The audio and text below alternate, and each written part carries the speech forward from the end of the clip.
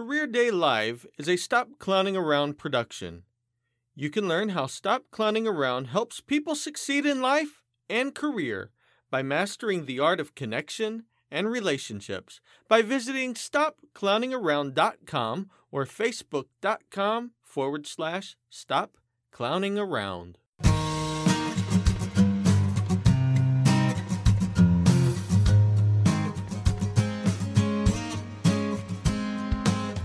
What do you want to be when you're older?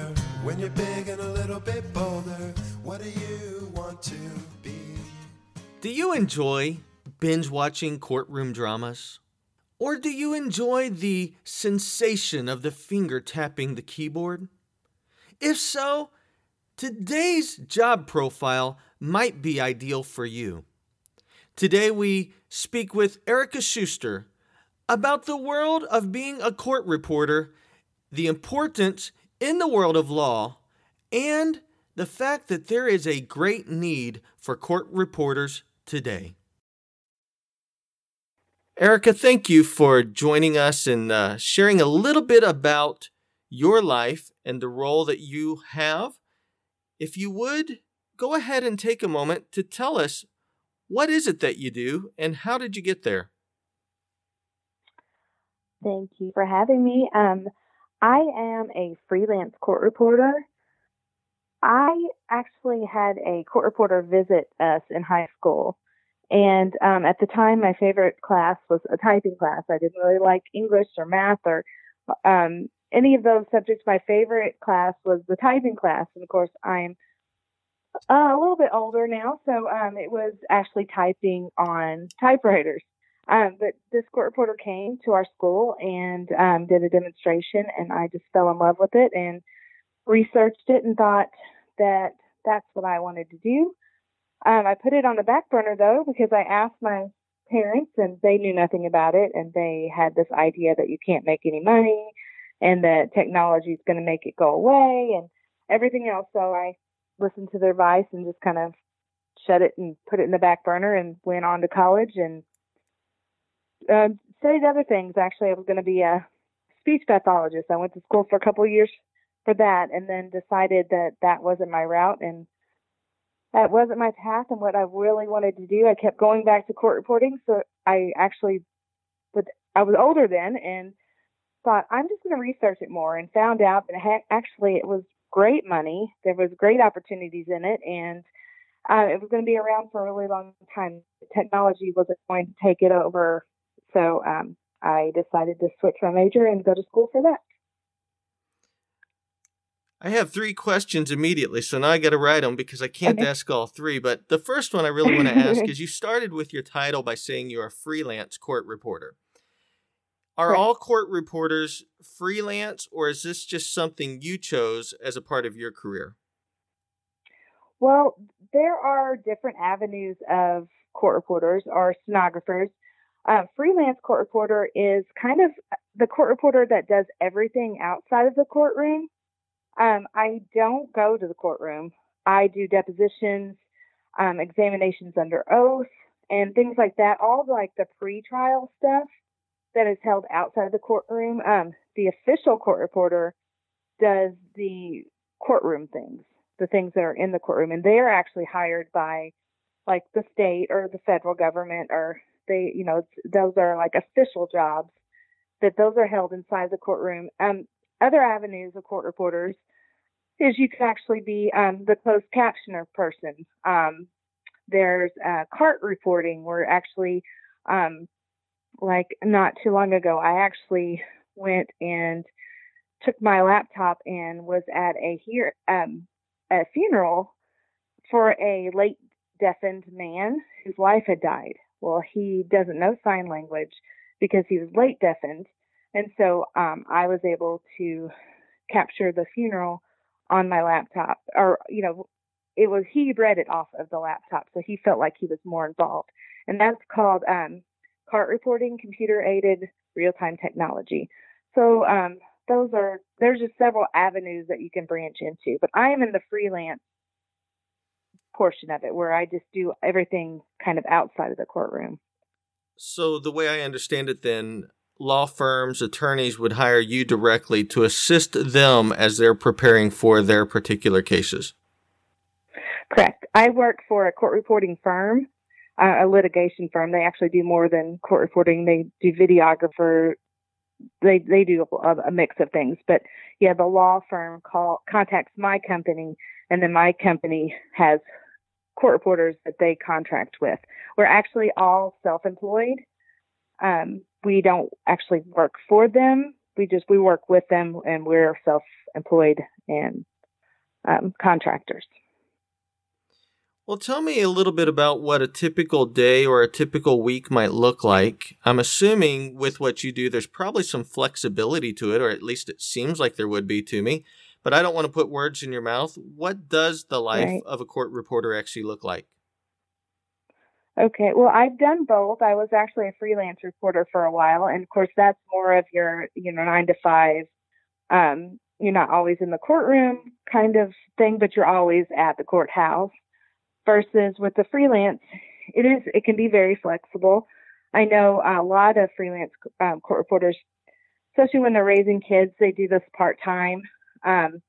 Essentially what I do is the Wednesday with my company, the Wednesday before the next week, I give them my availability for the week. So I can schedule appointments or whatever. I mean, they can't make me work because I'm a contractor. They can say, please, we really need you guys these days. But, they can't say you have to work. So the Wednesday before, I give them my availability, what I am available the next week to work, and they schedule around that. So essentially on Friday, I will get what I'm going to work on Monday. And then Monday night, I will get what I'm going to work on Tuesday. So sometimes even though I said I'm available to work, they won't have work for me, but a lot of times that they do. But I usually learn the night before what I'm working the next day. So it makes it kind of hard to schedule some things. But then again, all I have to do is let them know in advance. Especially the Wednesday before is preferable if I let them know what I am available the next week. It's kind of hard. It's harder to ask off last minute, if you're sick or something like that, because court reporters are very, they're getting more rare. It's like we have a shortage of them. So once they get a job covered, it's hard to get it recovered at the last minute. So that makes it harder. But the scheduling aspect of it, if you do it, at least a day or two in advance, it is very flexible. So Does that make sense? It absolutely does. And I want you to explain to me, I understand theoretically what a court reporter does. You're, in essence, documenting everything being said, putting it in that Word format. But are you really using a keyboard that most people are familiar with, or is it some other technology that you're using to make it all happen? Right. It is some other technology. It is a stenograph machine. I think there's 22 keys on it. You just learn, it's kind of a shorthand language. You're not typing letter by letter. You're more typing sound by sound.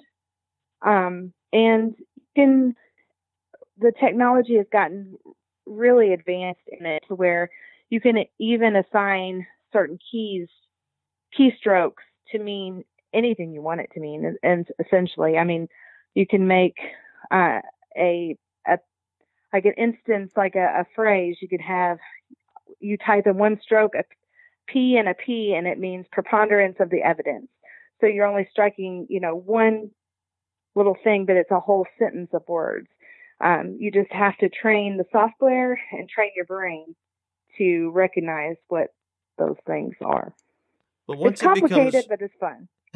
I would think it takes a while to learn, but I would also think it's a little bit of a muscle memory, both mentally and physically. Once you get it down, it's fairly natural, right? And just is free flowing.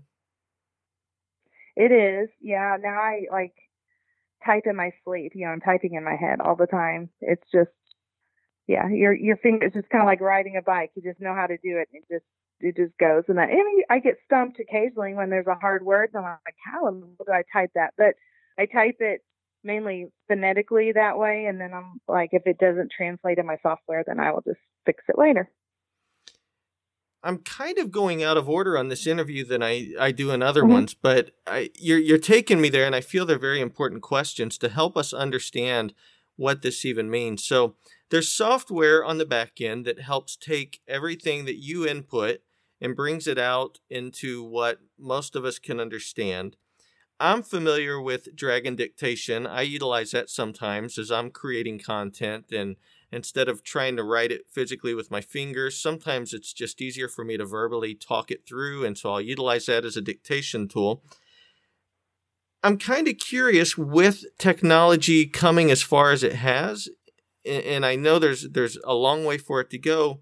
You mentioned that you don't see technology really taking away this role anytime in the near future. Can you explain why? Yeah, there's several reasons why. I mean, with the dictation software, you know from experience, you have to speak perfectly, and you have to, and things won't translate, but you try the best you can, and you can fix it later. Well, this world is not perfect. When these people are in the deposition, it's a room. They're not talking directly in there. They have accents, or sometimes people make up words. I mean, it's just sometimes the acoustics are horrible. I do a lot of depositions in prisons where it's not a perfect environment with everything is perfect. I just did a medical quality review hearing. Well, they couldn't find a court reporter in Chicago, so they had me in Springfield, and they're over this horrible sounding system. And I had to speak up and ask, I don't understand you. It was a doctor with an accent, and I did not understand him. I didn't hear him. He was mumbling. And I'm like, I can't understand you. You're going to have to repeat that. I'm sorry. You're going to have to speak slower and louder. I mean, technology can't do that. They can't, even if it's the best technology. I mean, there's so many things. Like this week, I've had computer issues where my software it records when I'm typing also, but the recording was horrible. Well, I didn't know until after the fact. I mean, these attorneys and judges rely on us and rely on the technology to be perfect, and there's just no room for errors that technology provides, I guess. I mean, there's just so many things that can go wrong, even with the best software. There's just not the perfect situation for it to work, to be in. That makes a lot of sense. And so the way I understand it is, in what you're doing, the information or the accuracy of that information is of the highest importance. So they rely on you to ensure that it is as accurate as possible. And probably due to the fact that, I'm thinking from a judge's perspective, our minds, as brilliant as they are, when it comes to listening and remembering, we're actually not real strong at that skill set. So it's what you do as a tool for the judges, other attorneys, I assume, to really remember what was actually said versus what their mind is thinking they heard. That's correct. And then also, like I said, it's for trial prep. They might switch attorneys in the meantime. Though this attorney needs to be caught up to speed. The attorney might not have even been there, or for appeal purposes, where it's going to the appellate court, and the appellate judge and new attorneys need to look and see what happens in the case that weren't even there. And so, I mean, it has to be perfect, essentially. Well, Erica, I want to ask, what do you actually like about this job? I mean, you've shared a lot of things that sound very interesting to me, but when it comes to day-to-day, week-to-week, what is it that puts a smile on your face and keeps you going and keeps you saying, I like what I do and I want to do this for a long time? I'd say it's just interesting. I hear so many interesting things. I mean, there are very boring things, of course, get into. typical car wreck case or, things like that. And it's maybe not that interesting, but just very interesting. And it's always, I don't hardly go to the same place every day. I don't know where I'm going. So that's kind of exciting. Where am I going to be today? Am I going to be in prison today? Am I going to be in a, fancy office building on the 15th floor? Am I going to be, it's very, it can be very exciting, very interesting.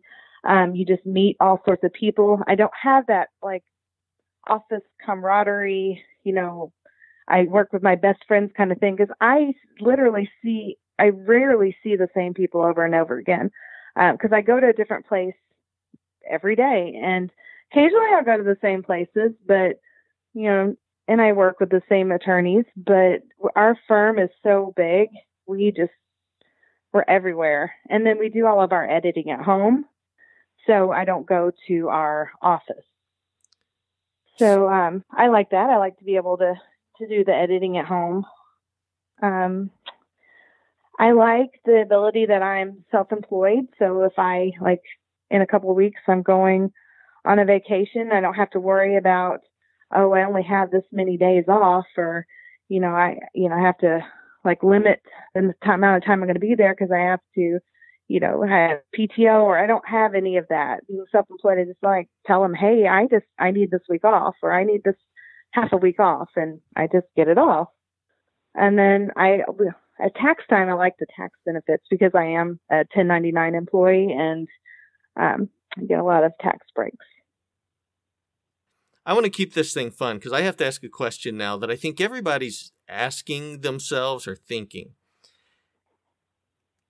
I know that you probably hear a lot of boring things. And I know that many of us watch a lot of these crime shows or these court shows on TV, and I am sure that that is not realistic to what you encounter on a day-to-day basis. But do you ever get shocked? And then also, along with that, is it kind of part of your role to conceal those emotions when something shocking or surprising is said and you just weren't expecting it? How do you not react to that? I think it's just the years of me doing it. I know that, in my mind, I'm thinking, oh my gosh. But sometimes, though, it doesn't hit me until later because I'm like more processing the words than I am processing the content. And then sense. When I go back later and listen to it when I'm at home, then it hits me more, when I'm editing it and really reading again what happened. It's like I understand it more then. We're in the moment. I'm just kind of processing words sometimes, but sometimes I do. I do think, oh my gosh, I can't believe they just said that, or I know for a while I did a lot of like children's sexual abuse cases, and that really bothered me in the beginning. But then I just kind of which is sad, but I just kind of got numb to it. I just, hearing the same things over and over again, even though it was horrible and it was traumatic, it's just like, you just kind of, it makes you paranoid. I'm like, my kids aren't going anywhere with anybody. I don't even care who you are, but, you just kind of get, I guess, numb to it. And so your reactions aren't as shocked. You're not as shocked, I guess. Just over time, you get used to it. I think that may lead into kind of another thought. You mentioned how maybe when you do hear stuff, it also causes you to understand how grim the world really can be, at least in some ways. Is that one of the downsides of the job, is maybe there's a little bit more of a pessimistic viewpoint of humanity at some points? Or I guess I know I'm putting words in your mouth, but are there things about this job that you don't necessarily love, that you just want others to know, hey, this is a part of the job and you may not like it as much? Yeah, there are, like, I'd say, so it does kind of give you a pessimistic view sometimes of people. I don't know if that sometimes it's just kind of like I'm just rolling my eyes at them like whatever, that's kind of my like because you hear things and you're like they are not telling the truth, if you can't say anything and you think oh my gosh that person is just I don't even know how to even describe them, and so that yeah I mean I do but it's you meet so many good people at the same time, so Just it kind of balances out. balances it out. Yeah. Um, I guess the only thing that really, I would like, I really, really like my job. I really do. And I'm really pushing more court reporters to get into it because we have such a shortage. And I think that the challenges we have right now is because of the shortage that it's harder, like the last minute to ask off. Like I've literally couldn't find someone to cover me and I am like throwing my hands in the air and running to the bathroom and like puking and Right. running back in and saying, okay, let's get started again. I need a fan on me. I mean, because there's nobody to take my place. Well, let's And talk then about this a little bit. Let's just dive mhm. right into that because if there's a shortage, that means there's an opportunity. There's a couple Oh, good there's a things huge about this. opportunity. Yeah. What Hmm. a couple things about this that jump out to me is really the whole concept of supply and demand. And in that Right. concept of supply and demand is when there's less supply of court reporters and the demand is higher, I would assume that wages increase. And so that's probably good for you. I actually made a note when you was talking earlier. A lot of the younger generations actually enjoy more of a flexible job where it's they enjoy more of the freelance instead of having that 9 to 5. So I would think that is a perk of this job. But if you were to say, I've worked with a lot of people, what would you say is the perfect personality type that actually does really well in this role? I would say someone who is, they obviously like to type and like to edit. Someone who's like a good listener.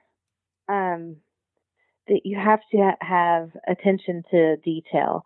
I mean, I can look at something and see, okay, that word, that's what they said, but that doesn't really make sense.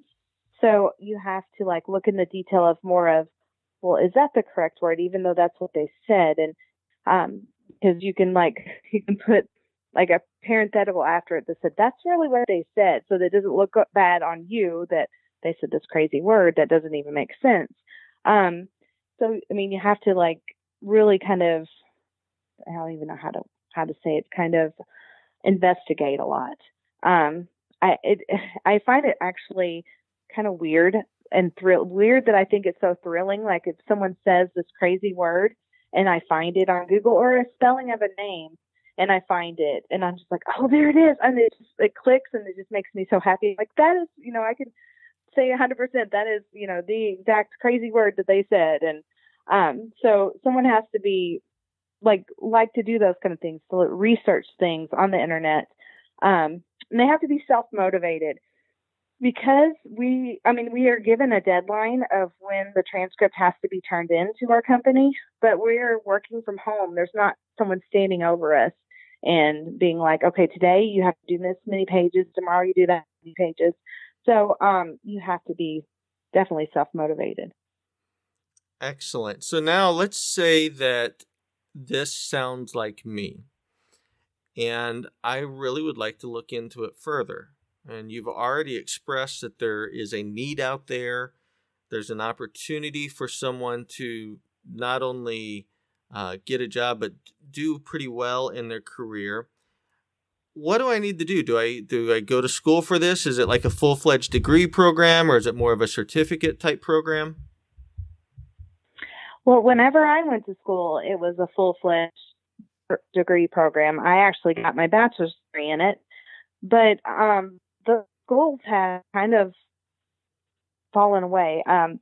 There are a couple of schools that are left out there. I actually think there is one in the St. Louis area, but it's gotten to be, it's more of a certificate program. You just essentially have to get that speed up, get fast.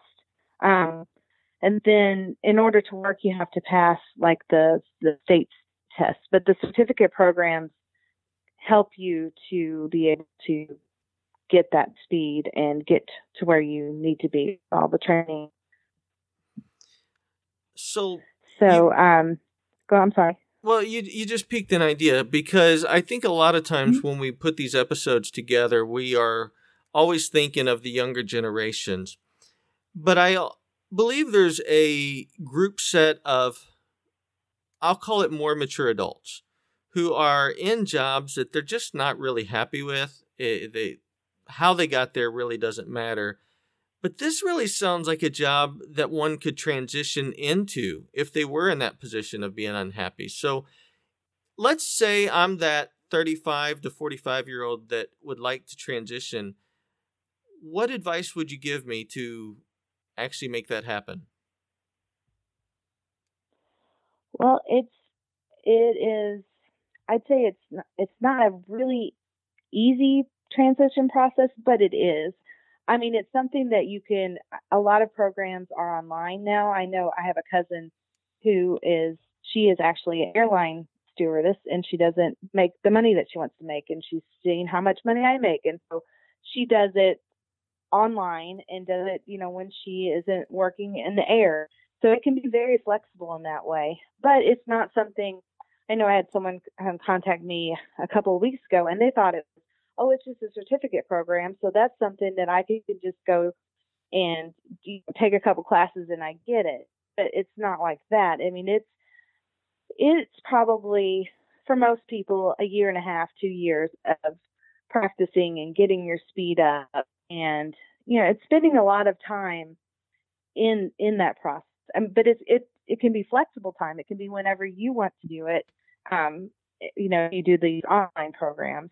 And there are some really good online programs out there in order to get it done. So I don't want people to think that it's like, I know how school wasn't easy. It was hard.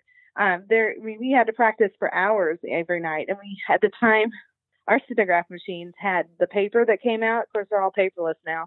And we had to turn in our paper every single day to show that we had actually spent hours practicing. And so it's something that can be done for someone who's transitioning, but it's something that takes dedication and time for them to do also. You know what I'm pulling out of this, Erica, is actually it's not just about learning something. It is about the physical practice. Your fingers must be able to work, hit the right keys at a very quick speed. And that's actually what makes this extremely different. I'm not just going to a classroom and listening to something and taking a test over it. That practice is probably the most critical component of it now that I hear you out. It is. Yes. The state tests, I think, I know there are three sections of the test, but the hardest section is you actually are typing for 5 minutes at 225 words a minute. And when you turn the transcript in, it has to be at 96 accuracy at least. Wow. And that's not using a tape recorder. I mean, that's they give you 5 minutes and you type it while they're saying it for 5 minutes, and then you turn it in 96% accurate in order to get certified. Impressive. I think it's 96. It's really high, whatever it is. Well, there's a question I always ask in every episode, and I haven't asked it yet. I'm a little later in asking this question than I typically would be. But you mentioned someone close to you sees an income you make. And again, I always want to be clear. I'm not asking you to share what you make, but in a broad range scenario, what can a court reporter make if they work close to full time? Now, it's different in freelance than it is in official. Like official is a set rate. that you get at the courthouse. And I think the starting rate I know when I worked in Illinois, and I think Missouri is a little higher. I think starting rate is about 45,000, but then you get full benefits and you get vacation days and things like that.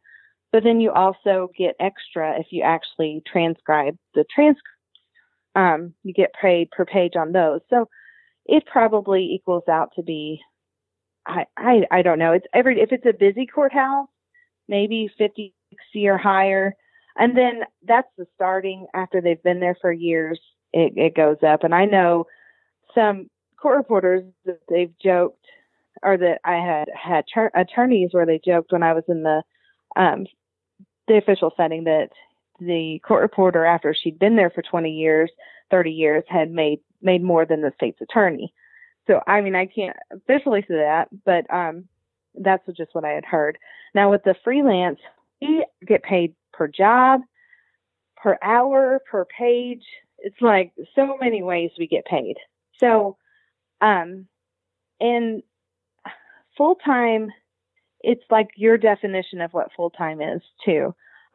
Like if you go out every single day and then transcribe at home, some people, they consider their full-time as they go out like 3 days a week to do the jobs, and then they do the editing on the other days. And then it also, like the longer you've done it, the faster it takes you to edit. So it doesn't take you as many hours to edit as whenever you're first starting out. So, you know, what would take me, say, a 40-hour week would take a new person 60 hours, you know, because their editing time is different. So there's so many variables, but I like that the more you work on your skill, the cleaner that you type. So there's less editing time, which helps to get your time down. And so it like makes you to be able to take more jobs. I'd say, I think I've read somewhere when I was researching for this podcast, like the average court reporter makes like 50 or 60,000, I think, but that's because then they like prefaced it with most court reporters work part-time. And so that was taking that into account. I know that it's different. I mean, there are some months that, you know, it's kind of a slow month, and I might make, I'd say $3,000 or $4,000. I don't know. But there are some months that I'm like, oh my gosh, I am so busy and it's so crazy. And it's been like over a $10,000 month. It's just, it's kind of, I call it like feast or famine. It's like, sometimes I hate to take job when I'm so busy, but then I'm like, well, next month it may not be busy. But it seems like, and I have that mentality because I've been doing it so long, and whenever there was more court reporters, there was a lot more feast or more famine times. Now there's rarely any famine times, but I still have that like mentality in my brain that I can't say no. And that's the nature of freelance too. Is just the fact of you don't necessarily know what's coming tomorrow, next week, a month from now, and there's that level of faith of just knowing that it's going to be there. And if I were just doing quick math in my head and you threw some numbers out, regardless of which way someone goes, I heard that one could make 50, 60,000. I heard that one can do much better than that over time, and by bringing in the efficiencies. At the same time, what I also heard is if that number is good for you, what you can do is work less hours and still make a really strong income. So to me, this seems like an amazing opportunity out there, and I would want to know about it. I actually have people in mind right now that I actually think would be interested about this, and I'm going to make sure I let them know about this episode once it posts. So, you know, I'm looking at the clock. Unfortunately, we've run out of time. Is there any kind of last things you would say to that person who is interested here and they're saying, I would like to pursue this a little more? Is there any last nuggets of advice you would give before we end the show? I would encourage them to do it. I mean, it is amazing. I kind of joke that I did interview for whenever I was the official reporter. And the only reason I quit that job, because you hear whenever you get that job, they like stay in them forever. Well, my husband got transferred to St. Louis, and that's why I quit that job and I went back to freelance. But I joke that that's the only time I've ever interviewed for a job. I essentially, when you are a court reporter and you have that certification from the state, you just go to an agency and say, here, I'm certified. Can I work? And they're like, sure, because the demand is so high for you. I mean, there isn't even really, I've never interviewed. If there's an interview process, then I don't even know about it. It's essentially, they know that you can do the job by that certification and you can find a job immediately if you are willing to do freelance, which is what most people start off with anyway. So I would encourage anyone that is halfway interested to definitely look into it, because there is such a need, and it's the job opportunities are just amazing. Awesome. Well, Erikia, I want to thank you for taking time to share this with us and telling us about this role. I think it is a role that a lot of people are not even aware of or even know it exists. So for everyone who is now excited about this new opportunity, I just want to say thank you. All right. Well, thank you. I'm glad that I was able to contribute, and that I hope that it brings some people into the profession. We need them. This program is only possible with the support of guests that care about helping others find their calling. If you or someone you know would be interested in sharing, please email us at cdl@stopclowningaround.com. What do you want to be when you're older? When you're big and a little bit bolder? What do you want to